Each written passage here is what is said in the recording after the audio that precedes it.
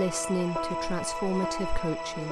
This is Nina Madhock. Welcome to today's episode. Today's podcast is all about the fear of scarcity. Is not dread of thirst when your well is full, the thirst that's unquenchable? This was a sentence from the book The Prophet by Khalil Gibran. It's a wonderful book with all kinds of thoughts and ideas that resonated when I read them. Thoughts and ideas that come up time and time again when I'm working with clients in a whole host of different situations. So today we're going to consider the meaning of this sentence and how it impacts the way in which we live our lives. Consider for a moment how you view resources in your life. Think about the resources that you feel you have. Perhaps it's money, perhaps it's friends, perhaps it's different kinds of relationships, perhaps it's our job. What do you see as being the resources that you have in your life that you can call upon, either to support you day to day or in times of need?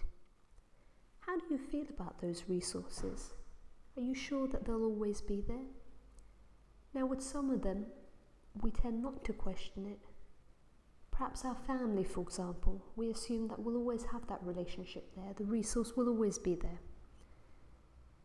But what about your significant other? Especially when you're early on in a relationship. How do you feel about the time that you spend with them?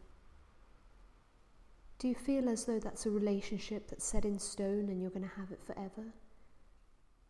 Or do you spend your days thinking about what might happen if it ends? What about other resources, such as money? Do you allow yourself to spend? Perhaps within your means, but do you allow yourself to spend? And how do you feel when you do spend? Or do you squirrel away all of your money because you're afraid that one day it will run out and you won't have any way of replacing it? These questions are interesting because the way in which we interpret our resource and the way in which we consider whether that resource is abundant or it's scarce affects the way that we then behave. If you feel that money might be scarce, perhaps it's not truly scarce for you just at this moment, but you have a fear that it might be one day. That'll make you behave in a way that protects the money that you have. You go into protective mode. This can happen in relationships as well. If you think that the relationship might end and that's somewhere dwelling in the back of your mind, that can create distance in a relationship all by itself because you start to protect yourself. Maybe pull away from the other person slightly. You don't want to get too attached because what happens if it ends? Or perhaps the opposite happens. You feel like they might leave you, so you do everything you can to please the other person, give in to all of their needs, compromise on all of your own because you've got to make sure they stay, right? Because otherwise, if they leave, there won't be anyone else that you can possibly have in your life to give you the same level of joy. So we start to behave in a way that's protecting ourselves from the pain that we might face if we don't have enough money, or if we lose our job, or if that relationship ends. But this protective stance stops us from taking risks. It stops us from behaving authentically, and it stops us from going for our dreams. If you really feel, for example, that your money might run out and you need to protect yourself, then perhaps you'll never leave your job even if you're unhappy in it. Because what might happen if you can't get another one? What might happen if you can't find another way of making that money back? Or it stops you being authentic because you can't really speak your mind in a relationship. Because if this one ends, or if that friend distances themselves from you, then there's no way to get back another relationship in your life that can give you that quality. Now, of course, it's more complicated than that. We can't just replace one person with another. But that feeling that there's only one thing, one object, one person that can give us that joy, externalizing what does give us that joy, makes us behave protectively. Now, for those of you who have a business, you might even see this cropping up in the way that you think of your clients. Do you think of your clients as being a finite resource? Or do you consider that there truly are 7 billion people in the world? And a sizable proportion of them, if you can reach them, might potentially be your clients. Because if you think of them as a limited resource, you can imagine how hard you try to compromise on everything in order to keep hold of them. Now, I'm not saying you shouldn't do things to keep these aspects and these important factors in your life. The question is how much you're compromising on yourself, on your authenticity, on what you really want in order to keep that thing in your life.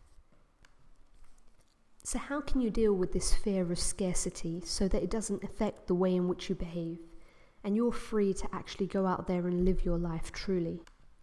Well, firstly, with things that might be career related, think about all of the ways in which you might be able to get that resource back. So consider what your skill set is, objectively. How much opportunity do you have out there to be able to get another job? Create opportunities for yourself so that you know that you're making an active choice to stay where you are. It's not a passive one driven out of fear that you'll never be able to find another job. The moment that you have opportunities or that you know they exist, you've then made an active choice to stay. And if you do run your own business, consider with clients what it might be like to say, okay, these are the 10 potential clients that I have, but I'm not going to get desperate to be able to convert them. I'm just going to know that once I work my way through these 10, I just need to set up a pipeline so there's another 10 along. So again, creating those opportunities in that pipeline helps us to consider that perhaps it's not just this little finite pool that we've dealt with and we don't have any opportunity to expand beyond that.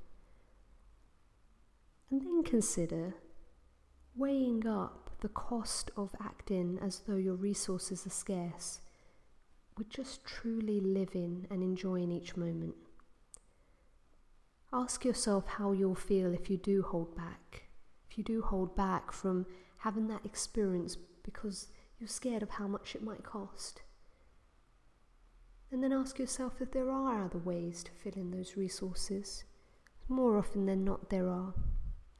So why is this important? Well, once we consider that things in our life are no longer as scarce as we think they are, and actually, even if we do lose a resource, we'll be okay, then that leaves us free to truly live.